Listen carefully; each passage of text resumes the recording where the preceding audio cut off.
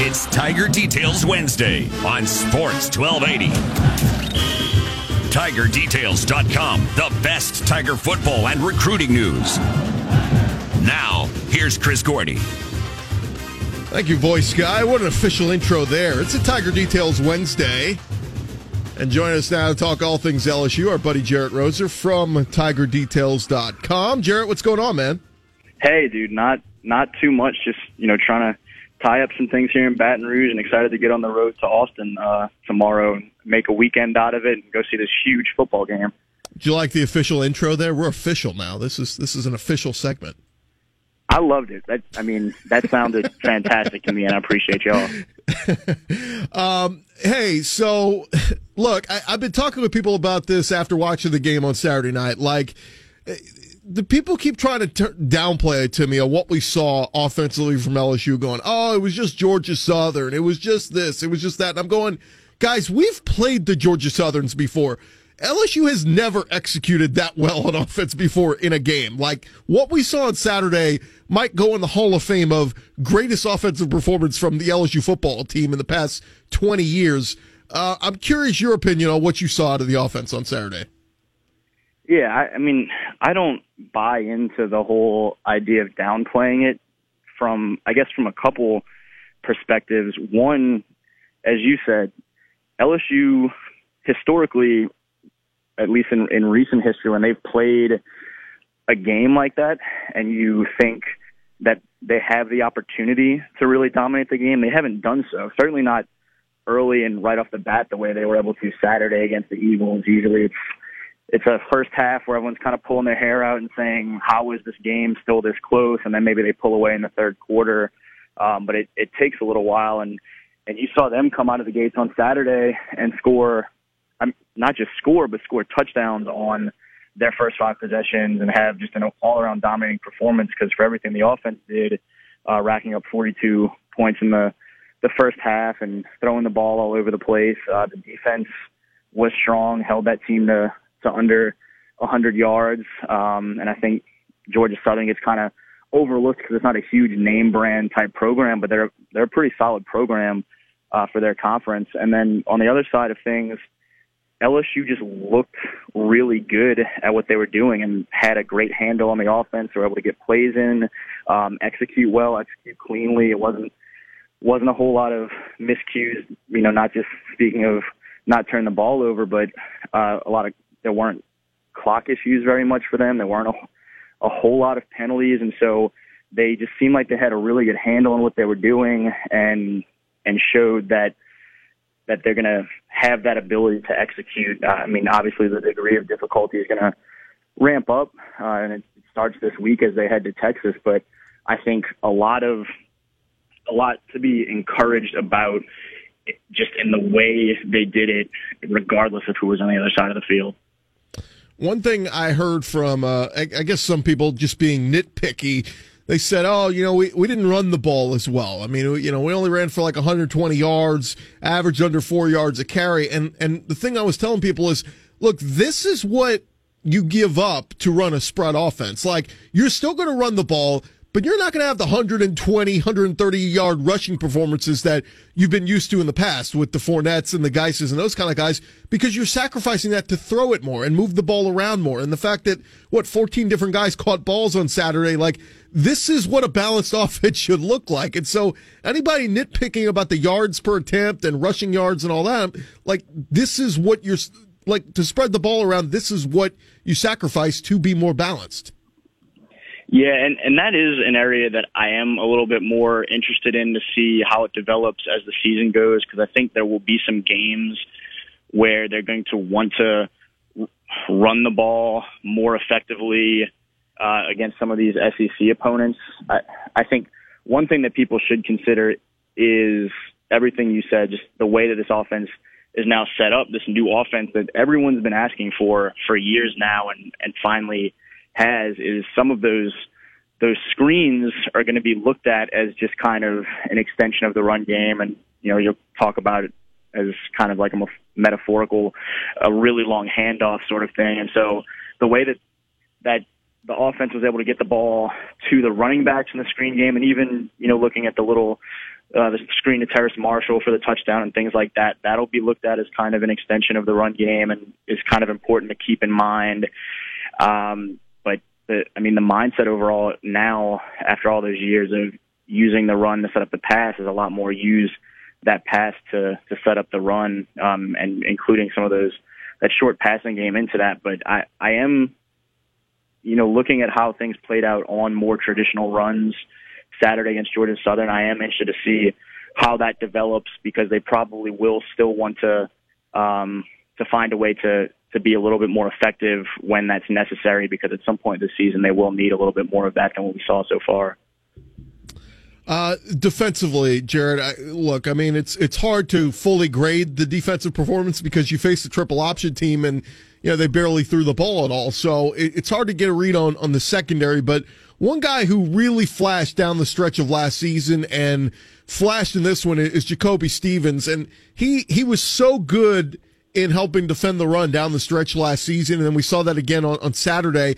I think this guy's going to be vitally important, playing a quarterback like Sam Ehlinger at Texas that has the ability to take off and run. I think Jacoby Stevens coming up and helping a run support is going to be huge in this game Saturday. Yeah, I'm really interested to see kind of the personnel packages on defense and how different guys like Jacoby perform against this offense, because I think for him, the offense that they faced in Georgia Southern was a really good matchup for him, where he could really kind of focus on going sideline to sideline and pursuing the ball in the running game. And that's an area that has been a strength for him. But he also, in those limited coverage opportunities Saturday, just looking at some of the more detailed grades, we work with Pro Football Focus every week to look at some of those individual grades and different aspects of the game, and kind of try to unpack that a little bit. And he graded out incredibly well in coverage, again, in limited opportunities. And he had kind of come along in that regard late last season too, and that's part of why you saw the confidence and trust in him grow down the stretch, and him to be able to be on the field more often down the stretch, and in more situations. And I think his role in this game, where they're gonna try to run the ball a bit, but they're certainly going to throw a heck of a lot more than Georgia Southern ever was, will be interesting to see where exactly Dave Aranda and company use him and how successful he is. I think this will be kind of a nice litmus test for Jacoby and exactly where he is. But I also think we're going to see some other guys a little bit more involved because of the nature of the offense, where you might see Kerry Vincent involved a little bit more this week, and just seeing how they utilize those guys in different situations, I think is one of the things I'm most intrigued by heading out there. I'm really curious, Jerit, because, look, we know Greedy Williams, how good he was, and Christian Fulton. I mean, some people even argue, if you look at the advanced statistics from last year, was even slightly better as a cover man in defending the pass plays. But, Fulton, we have not seen him back since that foot injury, in a competitive football game. So we don't know, how good he is. We expect he's going to be the same type player. But the other side is Derek Stingley, and Texas has made it known this week, making some comments that they're going to test the freshman corner starting at the number 2 spot. But, with knowing that he was the number 1 recruit in the country, we feel like he'll be able to step up to the moment and that it won't be too big for him. And obviously we've already seen his skills as a punt returner last week, but as a cover man, I mean, they weren't really tested against Georgia Southern. So I'm real curious to see how both those guys step up this week, because they're going to have to play major roles if they're going to defend this passing attack from Texas. Yeah, for anyone that wants to test Sting, best of luck. I don't really see that going well most of the time for many people, for many offenses, and so that's part of why. I mean, when you and I were talking last week, and we were talking about some bold predictions for last weekend, and the potential of a Stingley interception came up, I said he might have a kind of a flashy punt return last week, but I was looking at this week as his first interception, because I figured that he wouldn't get a lot of opportunities in week 1, but that week 2 they would try and test him a little bit, and that he would ultimately rise to the occasion. I think at corner, both of those guys are incredibly capable of being as good as any cornerback duo anywhere, and rising to this challenge and really just excelling throughout the course of the season. I'm interested to see, with more receivers on the field for Texas, how kind of the depth there plays out, and who gets used in coverage on that third and fourth wide receiver. You saw Cordell Flott, another true freshman, with a lot of reps on Saturday. But again, defending Georgia Southern as a true freshman cornerback is a lot different from defending Texas in Austin as a true freshman corner. And so I feel good about those two guys on the perimeter who gets involved more in some nickel and dime packages and covering those slot receivers. I think will be interesting. And with the amount of youth back there, and just, not a ton of experience in coverage outside of Christian and Grant Delpit and to some degree Kerry Vincent, I think there's going to be an opportunity for Texas to maybe hit on a couple big plays if there's some issues with communication. But overall, I feel like LSU. I know the Texas shirts this week are talking about only one DBU. I feel like this group in Baton Rouge is going to really rise to the challenge out there overall, for the game and be able to hold things in check. Talking with Jerit Roser, TigerDetails.com. All right, Jerit, let's get into predictions in this. Well, first off, real quick, K'Lavon Chaisson, I got to give credit where credit's due. That guy he looked like a guy who hadn't played football in a whole year and just let out all his pent-up frustrations out in one game. I think he murdered the running back for Georgia Southern and then hurt the quarterback. I really felt like he was going to take out their entire team. You got to think this guy's going to be ready going up against the guy that he faced formerly in the high school playoffs in Ellinger. I feel like he's going to be up for this game. I'm excited for K'Lavon, and certainly not the same degree, but the expectation is that Mike Divinity Jr. will be back in the lineup this week, and after not being able to play last week, and you could see kind of some of the antsiness and eagerness from him on the sideline, just wishing that he was out there. I think both of those guys are going to be in line for some pretty big games, and I look at that front seven having the opportunity to really make things difficult for Ellinger throughout the game. I think that's going to be a huge deciding factor, really both ways in this game, is how well each team can protect and how well each team can get after the quarterback. And I think that LSU is going to harass, just live in the Texas backfield and be able to make things pretty difficult, and that will be a huge plus for LSU, and that you'll be looking ultimately, if LSU can pass protect the way they did Saturday, that things shake up, set up pretty well for LSU. But yeah, I agree. K'Lavon's going to be fun to watch. I think a lot of those guys in that linebacking core and really the LSU defense as a whole against this type of a challenge will be a lot of fun. All right, prediction time, Jerit. If you'd asked me about this game a week ago, I would have said LSU would have a good chance, but I would have said probably I think Texas wins it just because they're at home, the home field advantage. After seeing what I saw at LSU on Saturday, man, it's hard not for me to see LSU winning this game, whether it's close or whether it's a blowout. I could spin it either way, but common sense comes into play. I think it's probably a close game, but I just can't see LSU going in there and laying an egg and doing everything wrong that they didn't do last week. Would just be mind-boggling to me. I think they win this game. So I was actually talking to Mr. Stingley on Sunday, and we were talking about kind of the way the matchup sets up, and I told him, for a couple months now, I've heard people making little bets, kind of overlooking the opener. Anytime someone from Texas is around, they start chirping at one of my friends that, I'll bet you this, that Texas wins. And I've just kind of quietly said, look, if you think that person's going to pay up, take the bet now. Just take the bet. Don't ask questions. Go with it, because I felt really confident then. And then after seeing the way that those two openers went, I feel about as confident as I've felt about LSU's chances in a big game in a while. Recording our weekly podcast with 225 Magazine yesterday, Mark Clements was sitting there watching me kind of with this kind of goofy smile, because I knew I was about to say something a little bit more confident or a little bit more aggressive than I typically do in games like this, where it's just kind of tough to see how it shakes up ahead of time. I just think it matches up so well for them that I've been looking at them winning at about 37-24, and I think it could be a little bit more lopsided. I think they have that opportunity to go out there and set it up almost like an Oregon game in 2011, where no one else or people around the country are watching this game because there's no one else huge playing at that same time slot. And suddenly everyone around the country is looking and seeing, okay, shoot, LSU is really serious this year.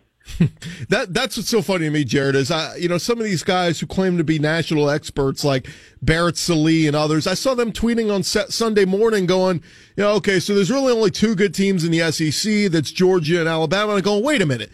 None of these people watched LSU. I saw Brett McMurphy, his AP poll he put out yesterday, he dropped LSU 2 spots from 6 to 8. And I said, what did you see out of LSU on Saturday? They would drop them 2 spots. And so what I suddenly started to realize is, all those people were watching Auburn, Oregon. Nobody actually watched LSU and saw what the offense looked like. And so I'm with you, Jerit. If they go out there and do what they did this past week, I think they're going to shock the nation. Have a lot of people turn their heads and going, wait, do what now? What's going on at LSU? Yeah, I think everything you just said is pretty spot on. That I think people just saw that they were playing Georgia Southern and kind of looked the other way. There were some other big games going on. This week there really is. I mean, people will finish up watching that Texas A&M Clemson game and be trying to figure out what to watch next, as a casual fan that isn't already locked into this matchup, and realize that's the big game to watch at that point. And I feel like it sets up very well for them. As I mentioned, I kind of compared to the Oregon game. I talked a lot last year going into that Miami game as thinking that was a really big early season matchup for LSU, more in the sense of, things have been kind of up and down in a lot of ways, and people were critical of Orgeron at times early in his tenure thus far. And so it was kind of a pivotal, were they going to rise to that occasion and set the table in a positive way for the rest of last season, or were they going to put themselves a little bit in a hole to start out and be trying to dig themselves back out? I think this year LSU really is in that next group right there, legitimately vying for a playoff spot, and that this is kind of the statement game between being a pretty good football team and showing everyone that they really are among that top 3, 4, 5 type teams in the country, and that's where I think they are. I really do think they're going to come out and make that statement and be one of the teams that's on everyone's radar after Saturday moving forward the rest of the way. Well, I'm super excited, Jerit. I got the car packed already. We'll be hitting the road Friday after the show, heading out to Austin, so I'll have to hit you up and try to meet up out there. Let our listeners know, TigerDetails.com. I was reading you did the grades on offense and defense after the game. Ron Higgins had some great pieces as well. Let our listeners know what you guys are going to have up at TigerDetails.com this week. Yeah, so we still have a lot of, coverage of everything and the players are talking about this week, as well as some breakdowns heading into the matchup. I've been talking a lot with our guys at orangebloods.com, the Rivals Texas site, the past couple of days with some podcasts and just kind of breaking down, kind of sharing some notes from each side of the matchup. And so that'll be some stuff to watch, both our takes from the LSU side of how things sets up, but also getting some great content from Jeff and Jason out there, trying to get a little bit more information from the Texas side as well. It's certainly a big matchup that I think everyone in both states is looking forward to. And as I mentioned, folks around the country. So trying to cover as best we can before, during, and after. Jerit, great stuff, man. Appreciate the time, and I'll have to hit you up while we're in Austin. Yeah, man, hit me up. I'll be out there late Thursday, so I'll try and keep it warm for you until you arrive Friday. Awesome. Thanks, man. Appreciate it. Yep, mate. All right, Jerit Roser, TigerDetails.com. And again, they got a deal. If you never subscribe to TigerDetails.com, they have a special right now. You get 25% off plus a $75 gift code to Rivals.